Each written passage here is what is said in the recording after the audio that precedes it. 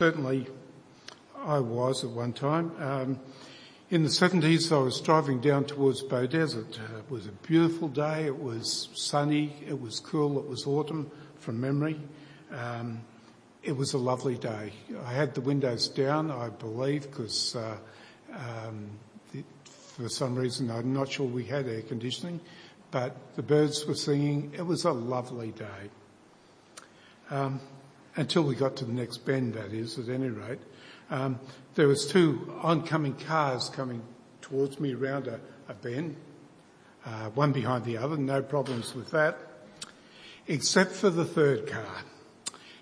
They were overtaking round a blind corner, over double lines, and there was trees either side of the road. Absolutely nowhere to move.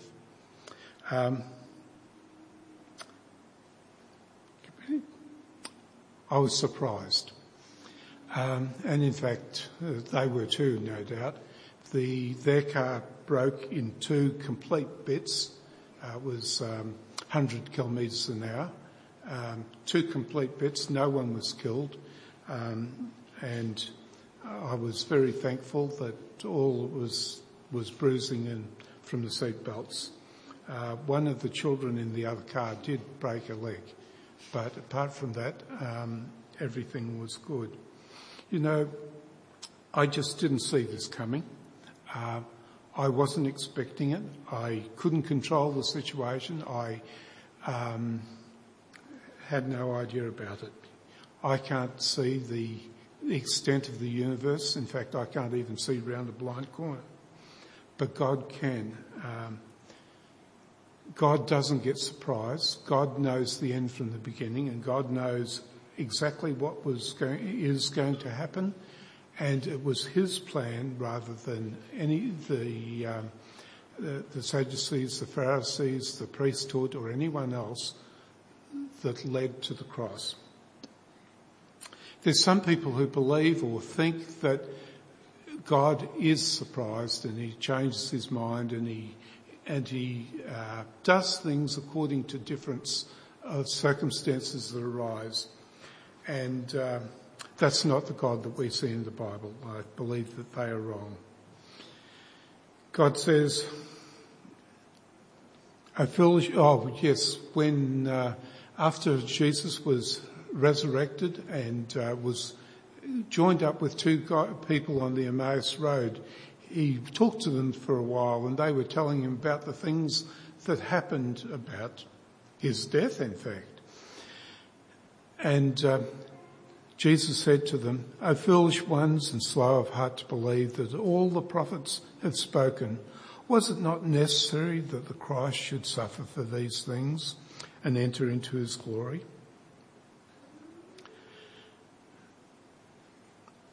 And beginning with Moses and all the prophets, He interpreted to them all of the scriptures and things concerning Himself. You know, the whole Old Testament is indeed a statement or tells about Jesus' birth and death and resurrection. Some scholars have worked out that there's over 500 references in the Old Testament to declare what Jesus was going to do, His coming, His life on earth, His death on the cross, and His resurrection. And I suggest, just for fun, go on Google sometime and Google Old Testament references to Jesus. And you'll have fun going through them. They're really exciting. But anyway, you know, not only did God know what was going to happen, He actually planned it.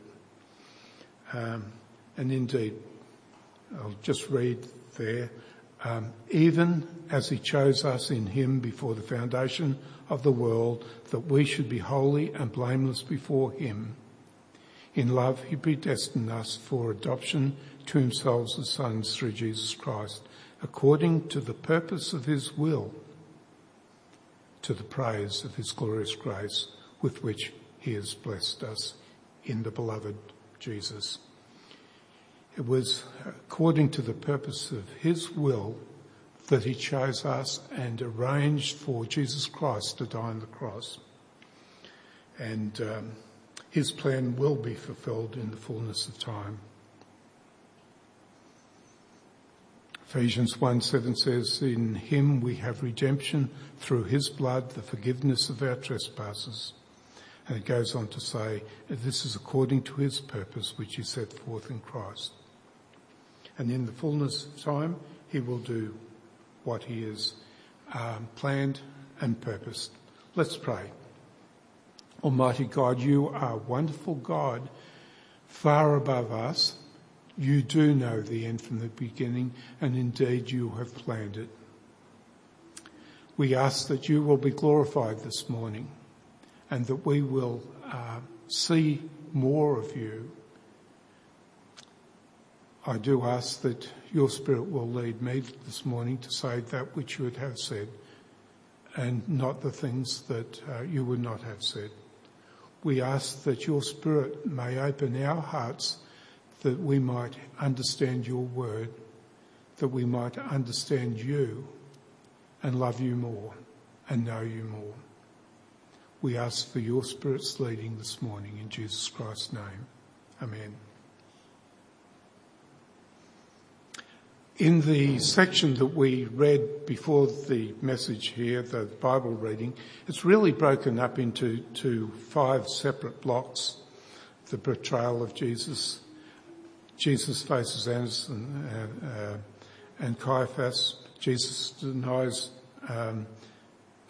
Peter denies Jesus. What I would show you is that, there's a bit of duplication here or interleaving of stuff here. Jesus before the priesthood comes in 2 sections, and Peter denying comes in 2 sections. The first one is denying the first time, and then he does it for the second and third time at the end of the reading. Okay. We start the reading with, when Jesus had spoken these words, he went out with his disciples across the brook of Kidron, etc. And when Jesus had spoken these words, immediately raised the question, what words are we talking about? Well, that was last week. And this is what Steve was talking about last week. And if you missed the service last week, you can pick it up on our website. And it's worth listening to, as indeed all the messages are. He read quite a long section and dealt with quite a long section, and I want to pinch the very, very start of it. Father, the hour has come to glorify the Son. The hour is now. And all for the last couple of weeks, the priesthood has been trying to find a way to trick Jesus, to get some basis for charging him, to deal with him and get him off the streets. But now is the time, the hour has come. Glorify your Son, that the Son may glorify you, since you've given him authority over all flesh, to give eternal life to all that those you have given him. Hey, that's pretty good. To give eternal life to all whom you have given him. And this is eternal life, that they may know you, the only true God, and Jesus Christ, whom you have sent. I glorified you on earth, having accomplished the work that you have given me to do. Jesus has done what God had asked. God the Father has asked. And now, Father, glorify me in my own presence, in your own presence, with the glory that I had before, with you before the world existed.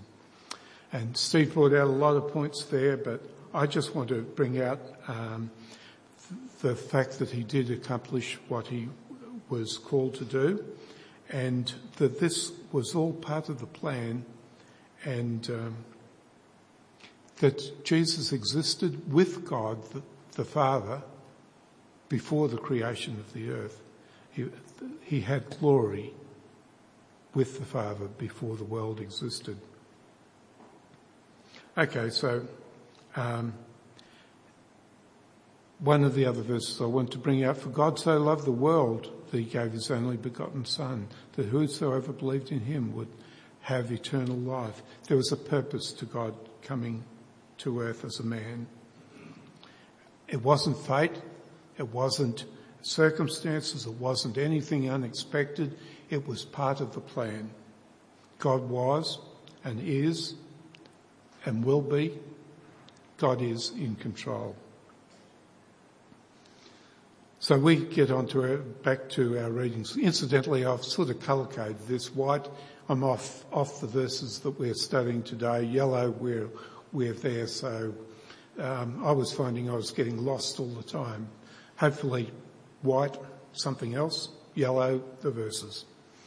Now Judas, who betrayed him, Jesus that is, now Judas, who betrayed Jesus, also knew the place, for Jesus often met there with his disciples.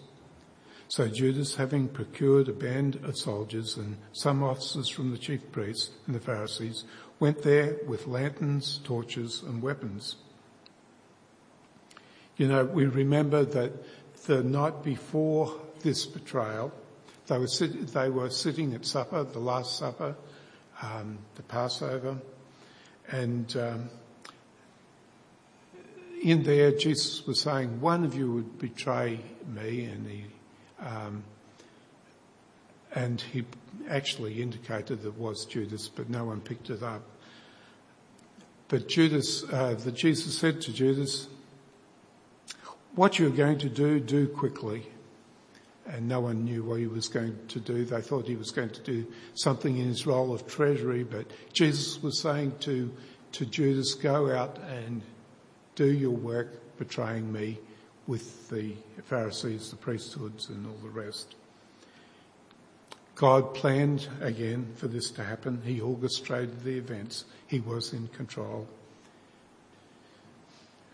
Then Jesus, knowing all that would happen to him, came forward and said to them, whom do you seek? And one of the interesting things here is that Jesus came forward asking. It wasn't, we do have in the other verses that Judas came up and kissed him, but this is additional to that. Jesus then said to the soldiers there around him, who do you seek? Once again, God in control. Now I think we're working.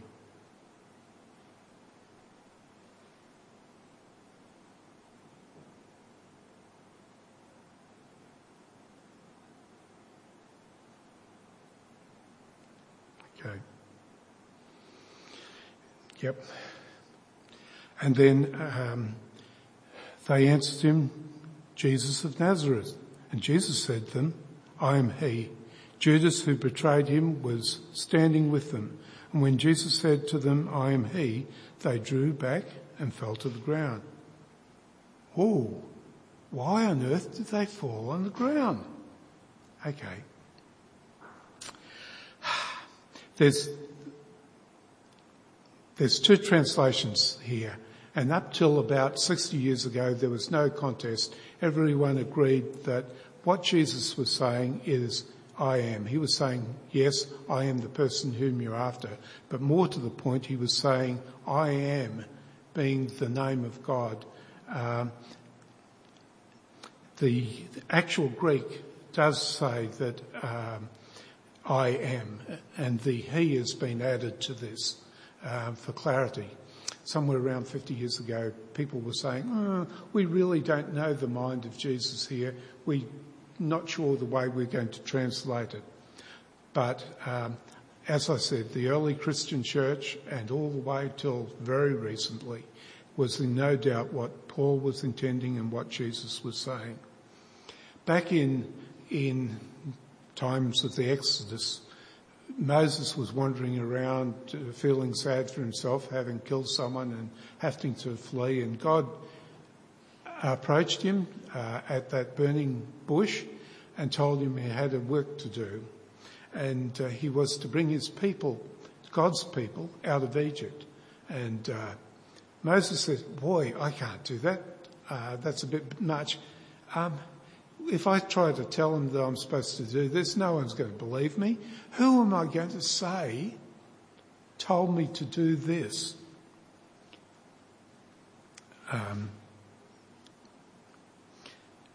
And Jesus says to Moses, I am who I am. And he said, say to the people of Israel, I am has sent me to you. I am God.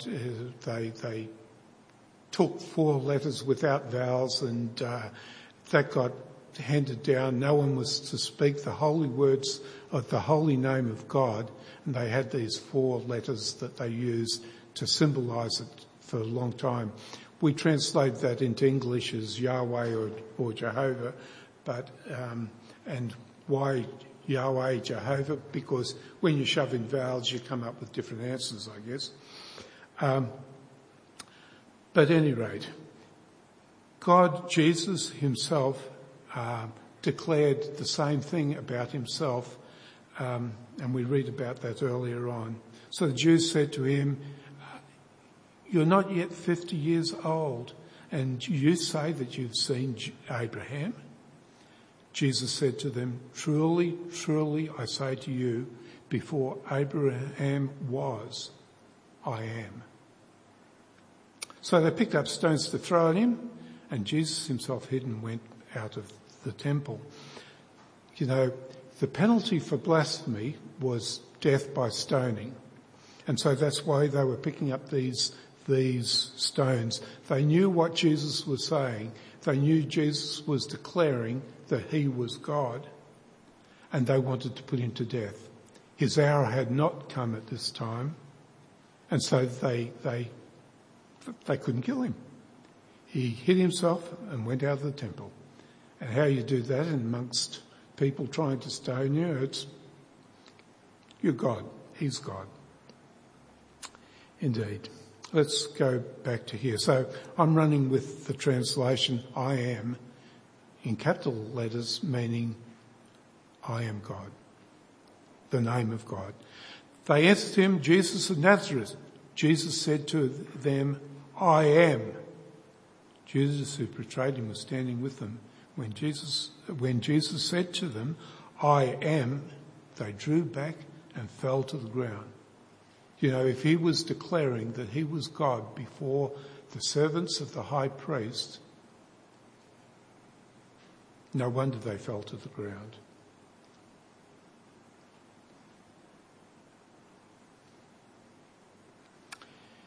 So Jesus asked them again, whom do you seek? And they said, Jesus of Nazareth. Jesus answered, I told you that I am he. So if you seek me, let these men go. This was to fulfill the word that he had spoken, of those whom you gave me, I've not lost one. As we're going to see in a moment, Peter gets a bit impulsive and chops off someone's ear, but Jesus is saying, let these guys go, take me. And if you look at those 500 odd verses, you'll see that none were to be lost. And this was to fulfill Scripture, and we'll see that indeed this prophecy was fulfilled in Jesus. Okay, so then Simon Peter, having a sword, drew it out and struck the high priest's servant and cut off his right ear. The question that comes to my mind is why, after doing this, did the guards, did the high priest allow Peter to go free? Chopping off an ear is kind of much.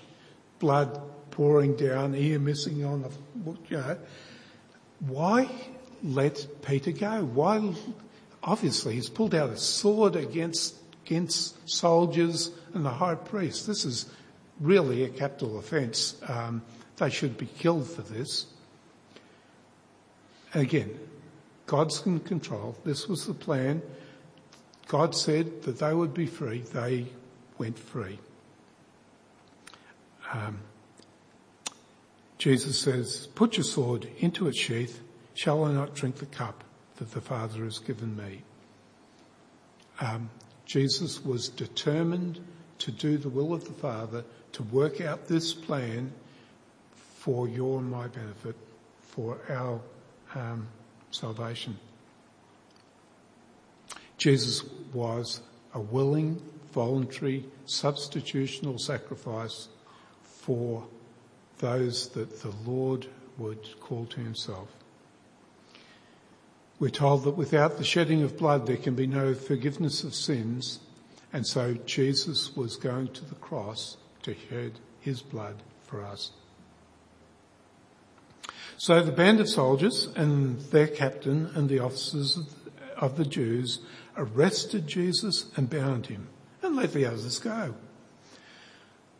And first they led him to Annas, for he was the father-in-law of Caiaphas, who was high priest that year. It was Caiaphas who had advised the Jews that it would be expedient that one man should die for the people. You know, I was thinking about this great prophet, Caiaphas. Well, he wasn't really a prophet, but he did prophesy, but we'll get to that in a sec. Annas was indeed the high priest a couple of years ago, before these events. God, when he instituted the high priest role, the high priests were till they died, and the next one took place. And so it was up till about the Exodus at any rate. But now, under the control of Rome didn't want high priests having power, so they sort of replaced them every couple of years, and it became a political appointment. And so the people in this role were really keen to make sure that Rome and the Romans and the Roman governor of this land were favourably disposed towards them, or at least as well as they could. Anyway, Annas was one of the previous high priests. Followed after him was Eleazar, his son, that guy sitting over on the left. And then we had after him Caiaphas. Eleazar, well, the high priest was there for about 6 years. Eleazar for about 2 years. And now we're into Caiaphas. And as we're told, he's the son-in-law. And he was, of course, brother to Eleazar. Annas sort of didn't want to give up his role, we're told, in, I guess, some of the extant books around that time. He seems to be sort of controlling the high priestly role behind the scenes to some extent. But at any rate, some time ago, so the band of soldiers and their captain and the officers of the Jews arrested Jesus. And Caiaphas, who was the actual high priest, had said sometime previously that it would be expedient for one man to die for the people. And interestingly, if we go back to John chapter 11, we see that Jesus had been doing many miracles and doing many signs and wonders. And the Pharisees wanted to get the council together to deal with this dreadful matter. And they said to the council, if we let him, Jesus, go on like this, everyone will believe in him. And then the Romans will come and take away both our place and our nations. Our nation. You know, pretty bad stuff working with Rome. They were pretty down on anyone who opposed them. Death was pretty much one of the standard punishments, and if you were very unlucky, it was death on the cross.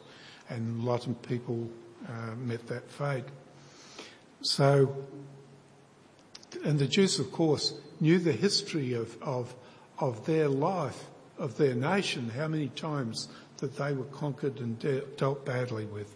And so they were kind of concerned. Here's Jesus who's talking about a new kingdom, a new life, eternity with God, and doing signs and wonders. Okay.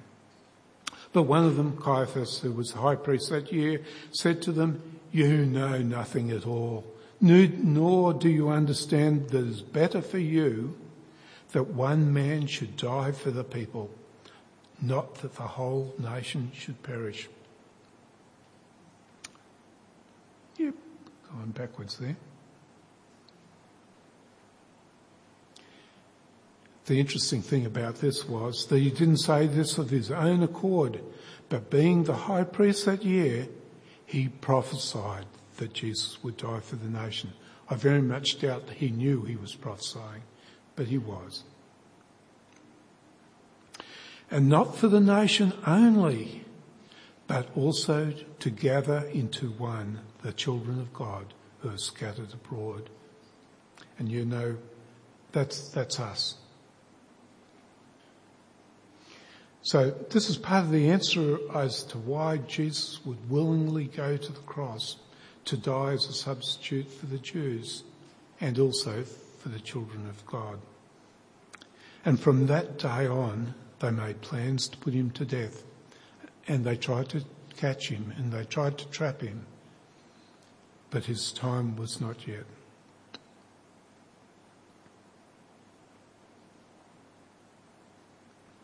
Simon Peter followed Jesus, and so did another disciple. Since that disciple was known to the high priest, he entered with Jesus into the courtyard of the high priest. But Peter stood outside at the door. Okay, John's gone in, because that leads us to who on earth was the other disciple there. And if one looks at the book of John, John is never mentioned in the book. And people understand from the situations that developed that John was both the writer and the disciple not mentioned in the story. And so we'll imagine it was John. We may be wrong, but that's the general accepted view, that it was in fact John there. So since that disciple was known to the high priest, probably John, he entered with Jesus. But Peter stood outside the door, so that the other disciple, who was known to the high priest, went out and spoke to the servant girl who kept watch at the door and brought Peter in. So John then went in with Jesus and the servants, and poor old Peter was left out there. He's not allowed in here at the moment. But John goes out, grabs him, brings him in. Great stuff. Hey, that's great. Where are the other 9 disciples? We've got Peter, John, maybe. Judas, we know he's off with his 30 pieces of silver, and in a little bit he's going to get a bit upset, but at the moment he's got 30 pieces of silver. He thinks he's done the right thing, perhaps. But where are the other 9 disciples? You know, I think they're afraid. In that day and age, being in rebellion or seen to be in rebellion against the Romans, and they've just had this close call with Peter drawing out a sword. There was Roman soldiers, there were officers of the high priest as well, but at that time Peter drew out that sword. They were technically in rebellion against Rome. They could have been executed, taken to the cross. I think they were scared myself. They weren't here.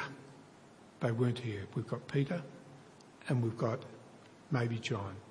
You know, given the circumstances, you think of Malaysia or Indonesia or China or any of those, North Vietnam. Think of the regimes there. Think of you being caught up as an enemy of the state in rebellion against those people. Think about the way you'd be treated. I think that Peter and John were pretty brave. I think they were pretty brave. I think those other disciples were probably wise at going and hiding. I think Peter and John were pretty brave in the circumstances. Okay, we go on. The servant girl at the door said to Peter, so John's bringing him in, are you not one of this man's disciple? Well, sorry, I read that wrong. You also are not one of this man's disciples, are you? And Peter says, I'm not. Now, that's the first denial of Christ, the denial of being a follower of Christ or a disciple. Now the servants and the officers had made a charcoal fire because it was cold, and they were standing and warming themselves. And Peter was also with them, standing and warming himself. So they left the door and they moved to the fire to warm themselves while they watch the spectacle of Jesus with with Annas at this stage. Okay, so we come back to this.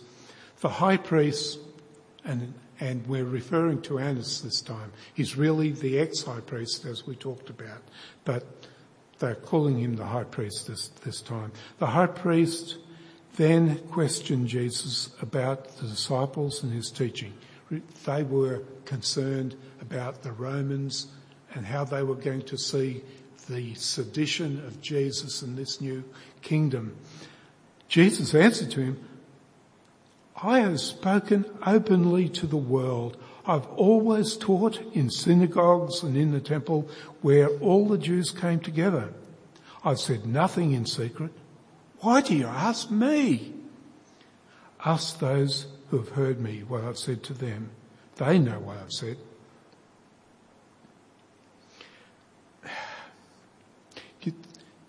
The concern was this bunch a cult group who were ready to attack? Probably, 40 odd years ago there was a big uprising and many thousands were killed. Is this happening again? Jesus was saying basically, hey, look, there's no cult. We're not rebelling against Rome. We've been in full view of everyone. We haven't been hiding around, talking in secret.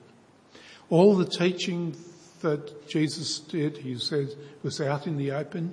You could hear it. If you want to know what I said, just ask anyone who was listening. Basically, he was saying, look, I'm innocent of the things you're fearing. Really, you're going to have to prove otherwise.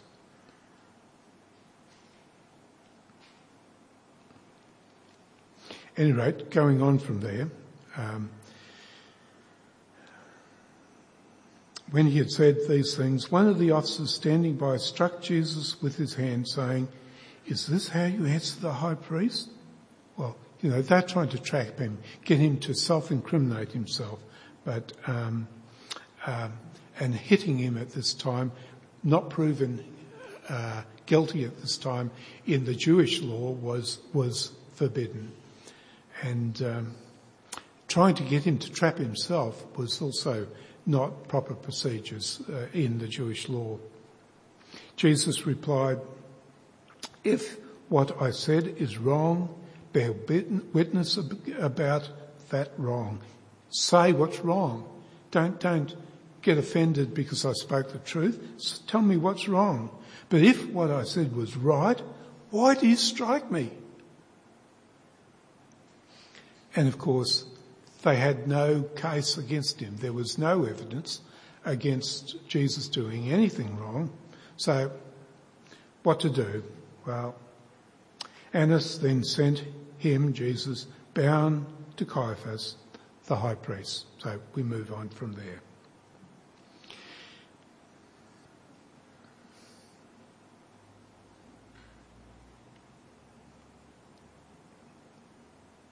Now Simon Peter was standing and warming himself, so they said to him, you also are not one of his disciples. So this is the servants of the high priest who were in that courtyard. The Roman soldiers would have been peeled off separate at that time, I imagine.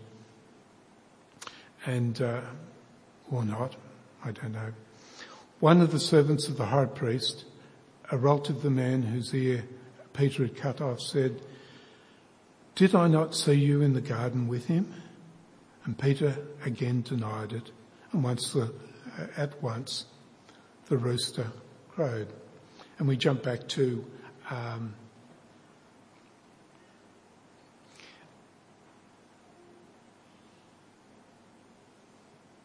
a verse that shouldn't have fitted in there at all, and I've gone lost and don't know what's happening. But at any rate, what has gone on here is that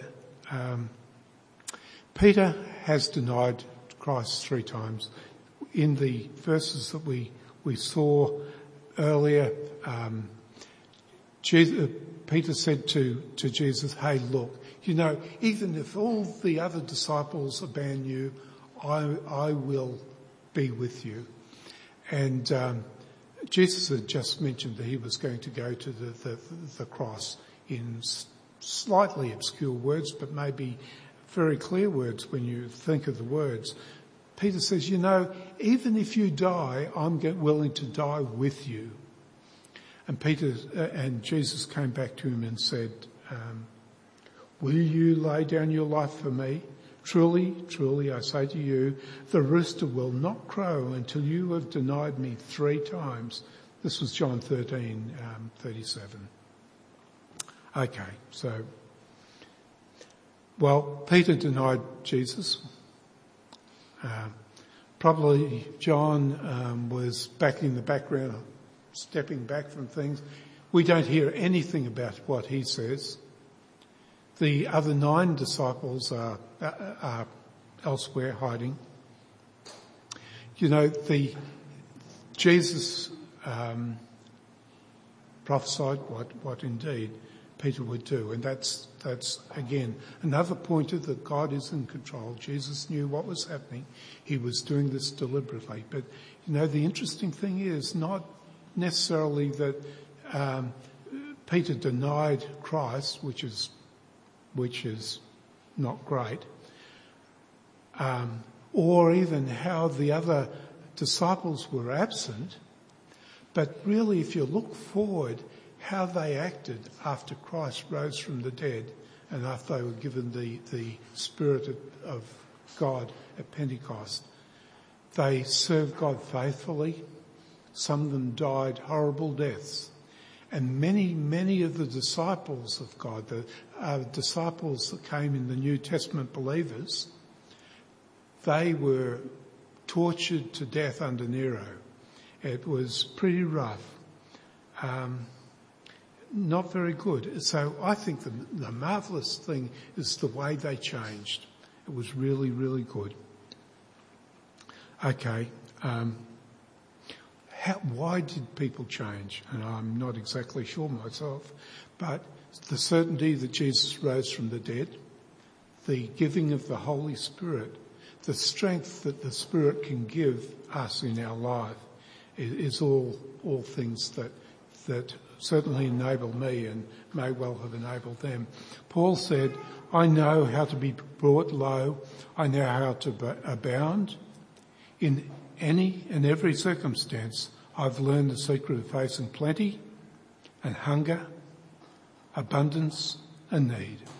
They're sort of opposites, plenty and hunger, abundance and need.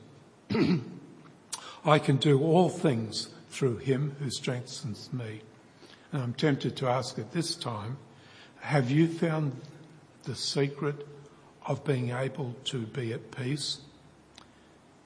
The secret of facing turbulent situations in your life? Jesus couldn't have come at any more turbulent situation than going to the cross. He was indeed God, but he was in relationship with God. And he had the Holy Spirit sustaining him. He was God, but he was also man. And this situation is the same as for him in horribleness as it would be for us. It was probably even very much worse for him, having known the glory that he had with the Father before the creation of the world. Have you found the secret? of being content in any circumstance. We'll leave that for a moment. We certainly can't do it ourselves. We can't. I'll mention the secret really is simple. It's trust in the Lord. It's trust and obey God. It is being open to allow the Holy Spirit to work in your life. And this isn't something that we can do ourselves by ourselves. It's something that you've got to practice. It's a bit like muscles, trying to run a marathon in without practice. You've got to practice and you've got to build yourself up to it. And you find out that trusting God isn't real easy to start with. And it's not real easy after 10 years. It's easier. But the more you can look back, trusting in God, and see the way he was faithful, the more you're able to trust God. And so you build your trust muscles and your faith muscles by trusting God. Jesus trusted God forever. Jesus trusted the Father, was in that unity relationship and knew the Spirit. He was able to go forward with confidence, if not turmoil. You remember he did pray, if this cup could pass by me, please do so, but your will be done. He knew it wasn't going to go away. He knew the plan from a long time ago. We can't do this in ourselves. We can't trust God in ourselves. That's active work of the Holy Spirit. So it means trusting God, obeying God, being open to the Holy Spirit. Okay. So why did Jesus go knowingly and willingly to the cross? Well, maybe I'll ask it a different way. Maybe the question is, why did God, the creator of the universe, plan the redemption of his people before the creation of the world by the substitutionary death of the holy and righteous second person of the Trinity, even Jesus Christ? If that was too much, how about, same question, why me? Why should God die in my place?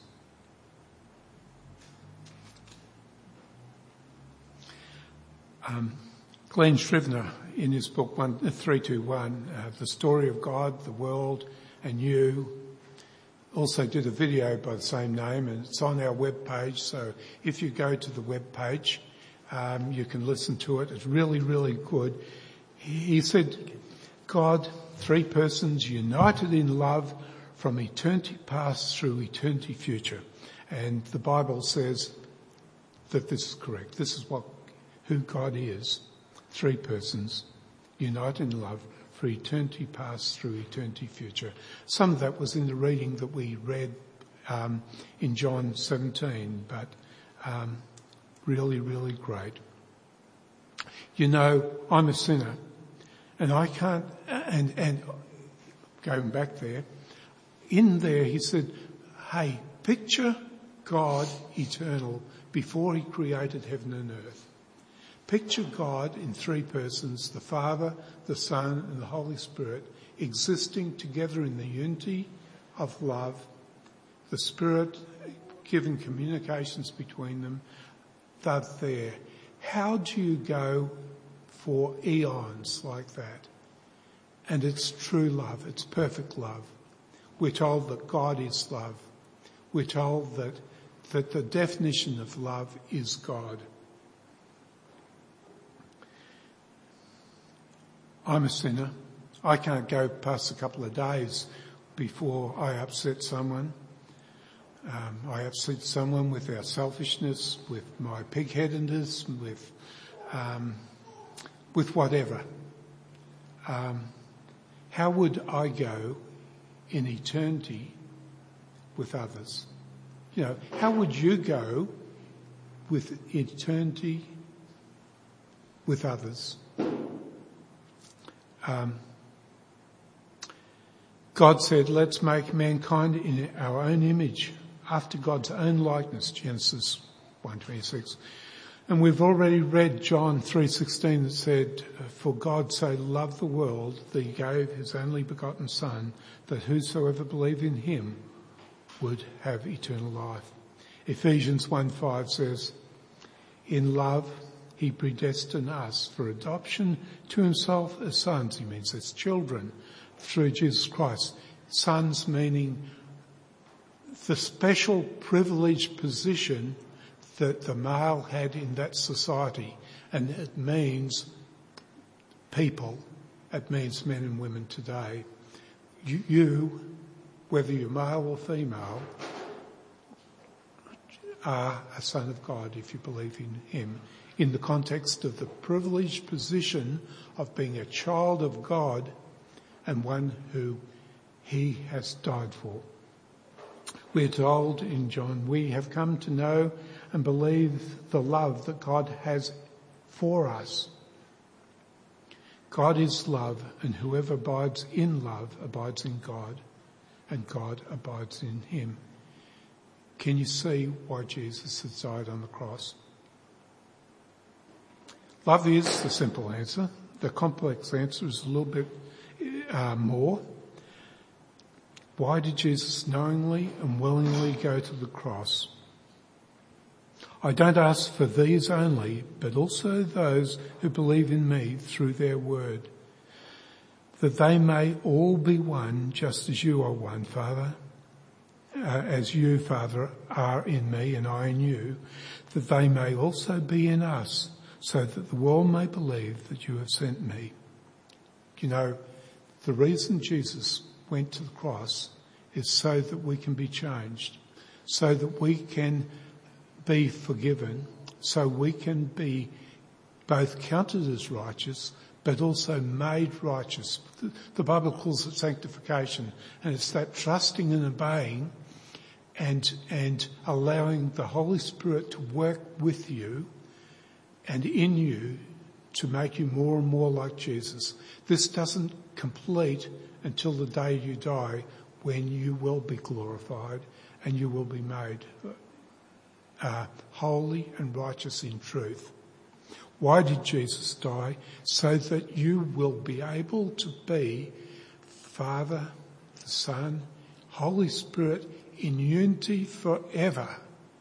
Just like the Father and Son and the Holy Spirit was for eons before the creation of the earth, he wants you in that union forever, in love. Why did Jesus Christ die on the cross?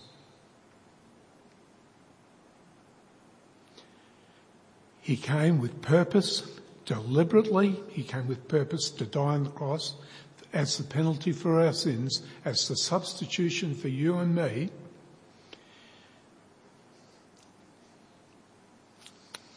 There was no surprise for God. He did this deliberately. He came deliberately to do it, the plan from the beginning of the world as your substitute. And he did it to fulfill that plan. Why did he go knowingly? Why did Jesus go knowingly to the cross, knowing he would suffer and die?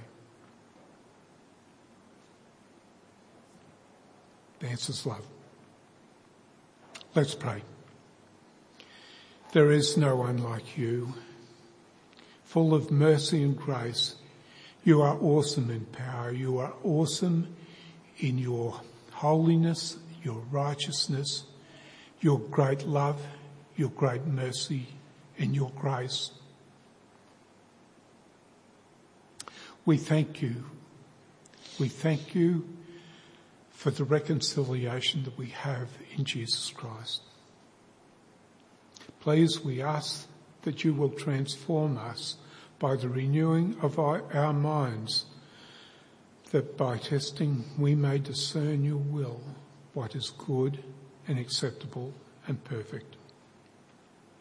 Please, we ask that you will help us to know more of the breadth and length and height and depth of your love. You are wonderful. Amen. Please stand with me and we're going to sing. Let's stand.